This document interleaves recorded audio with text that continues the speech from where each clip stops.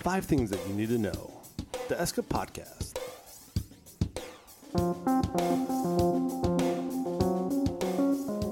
Welcome to ESCA's podcast. Here are the 5 things that you need to know for August 2019. This is Noelle Montano, ESCA's Executive Director, along with Matt Pearce. This month's podcast is 5 things you need to know for ESCA's Federal Policy Conference and Lobby Day next month. The conference is being held September 25th through 27th in Washington, D.C. We've got a great turnout and are looking forward to seeing everyone. Matt, the first thing ESCA members will want to know is what is on the congressional agenda when Congress returns to D.C. on September 9th. What will Congress likely be working on when ESCA members are in town? Thanks, Noelle. So for September, surprise, surprise, it's going to be all about government funding. The government runs out of funding by the end of September, which is September 30th. That means the House and the Senate and the President will need to agree on a funding package that will need to pass by the end of September.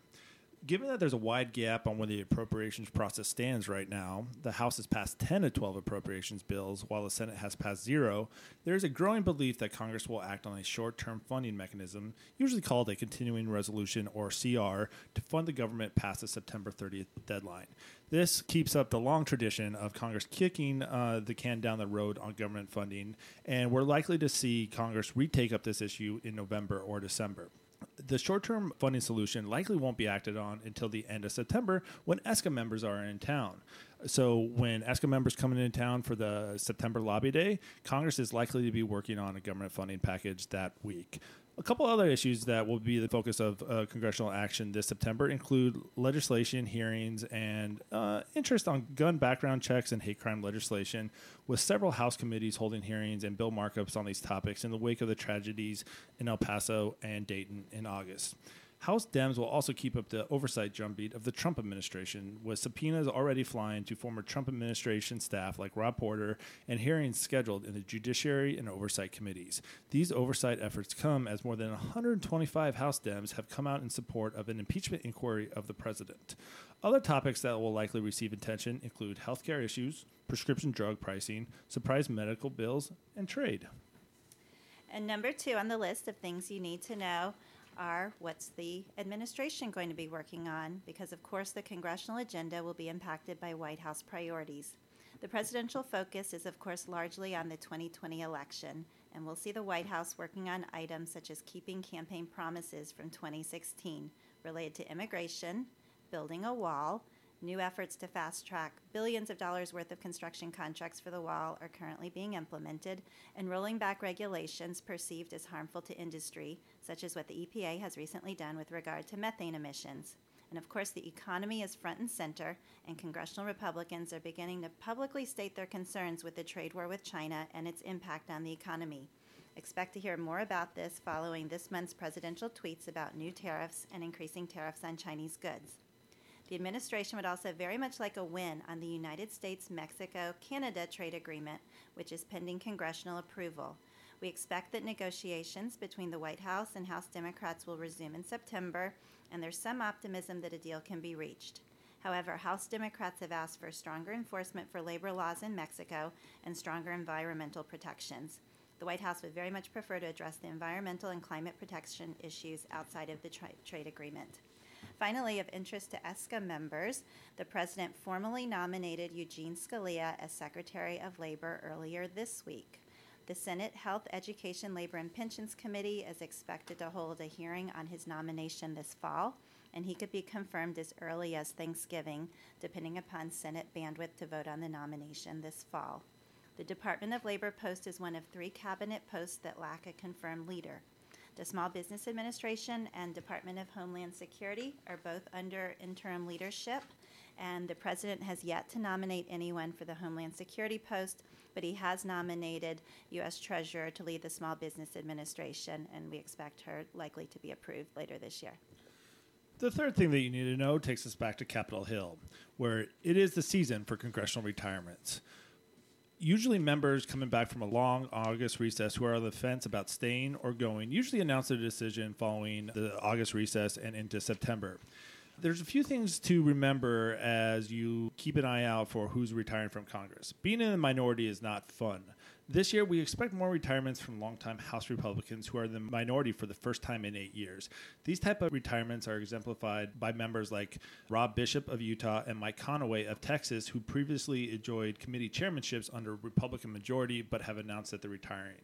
Expect more longtime Republican members who now are not in the majority and see the minority as not fun to announce their retirement. Also, retirements can come in bunches from members facing challenging re-elections or shifting political districts. You don't need to look any further to see this dynamic than the 4 Texas House Republicans who have announced their retirements already. The majority of these members, including Ways and Means member Kenny Marchant and Reps Will Hurd and Pete Olson, are all from districts in Texas, which has become more Democratic in recent years. All were expected to face tough re-election fights, and instead, going into the campaign season with their hearts not fully in it, they have announced that they're retiring from Congress. Also, there's always a surprise retirement or two. One such surprise announcement came yesterday when longtime Senate Finance Committee member Johnny Isaacson of Georgia announced that he would leave the Senate at the end of this year. The senator has battled health issues in recent years, and he cited his health as a main reason for his departure.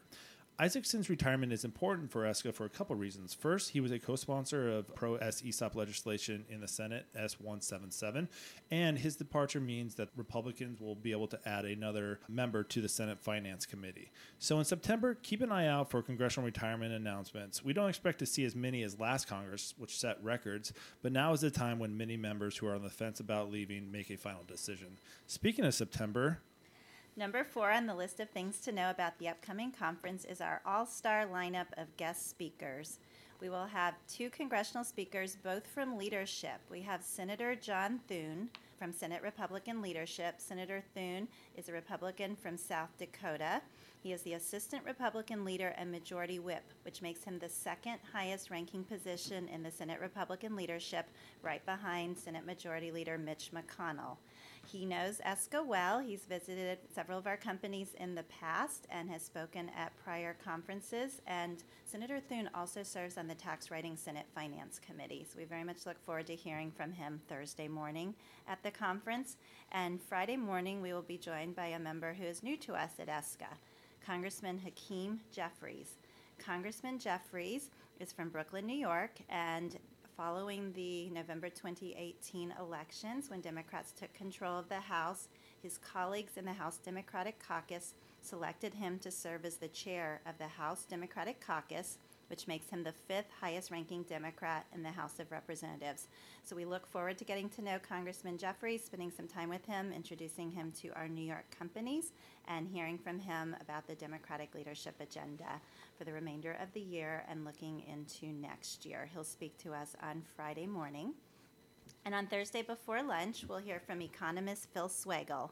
Phil has offered studies on ESOPs in the past, but will now be speaking to us in his new capacity in the prominent role as director of the Congressional Budget Office, where he oversees the analysis of the costs and effects of congressional proposals.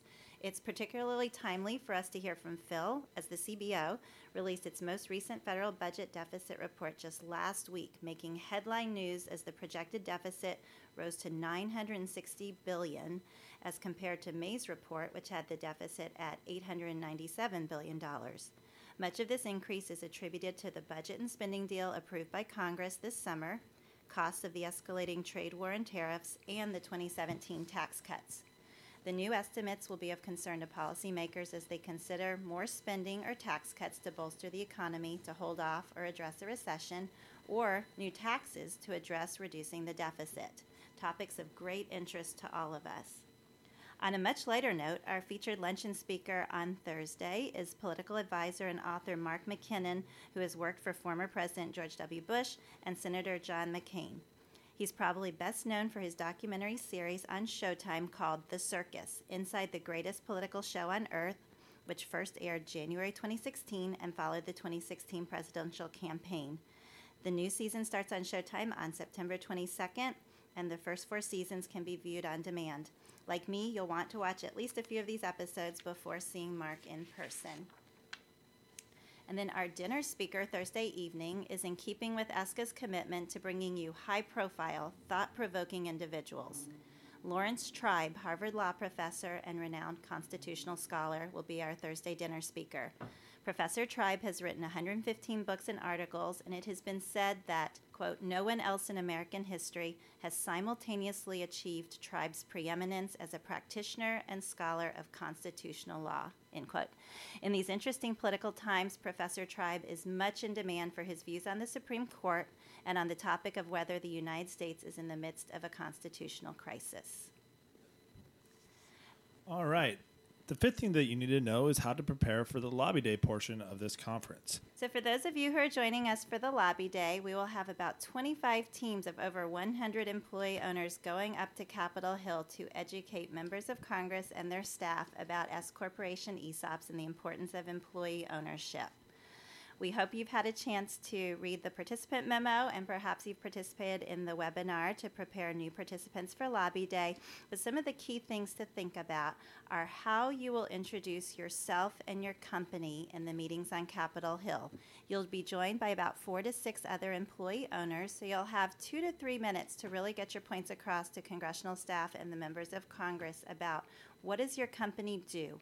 Where is it located? How many employee owners are in that member of Congress's district or state? And then talk about what does employee ownership mean to you personally? What does it mean in terms of retirement security, the culture of employee ownership at your company? It's really, really helpful for members of Congress and their staff to get those details. They want to know exactly what your company does and what you're doing to give them a fuller picture of the employee-owned companies in their district. You'll be accompanied by a team leader who will guide the meeting, and once everyone's had a chance to introduce themselves, we will ask that congressional office to support pro-S ESOP legislation, which will encourage more employee ownership. And I'll just go over a brief outline of what the Promotion and Expansion of Private Employee Ownership Act does. This is a bipartisan bill that was introduced in both the House and the Senate earlier this year. The main provision of the bill would provide a tax incentive for S Corporation business owners to sell to an ESOP. We believe that's the most important change that Congress could make to the tax code to encourage more employee ownership. You will not have to worry about talking about the bill. Your team leader will be equipped to talk about the bill. And after everyone's introduced themselves, we will go through the bill and ask that member of Congress to either co-sponsor the bill or thank them for their support if they've already signed on to the bill, and ask for their help in trying to move the bill on another broader tax bill later this year or next. Another thing that is important to remember during these Hill Lobby Days is that you can ask the member of Congress to come visit your business.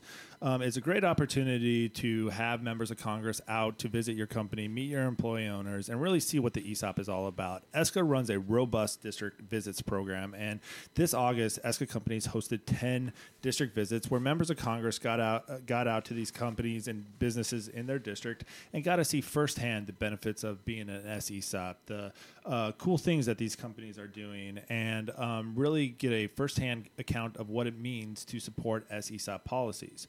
One of the things that ESCA staff will do ahead of the Lobby Day, usually about a week before, is send you a list of requested meetings so that you know which members that you'll be meeting with. You can look at where your company has a footprint. You can see how many employee owners you have in that district, and you can see if you yourself is a constituent.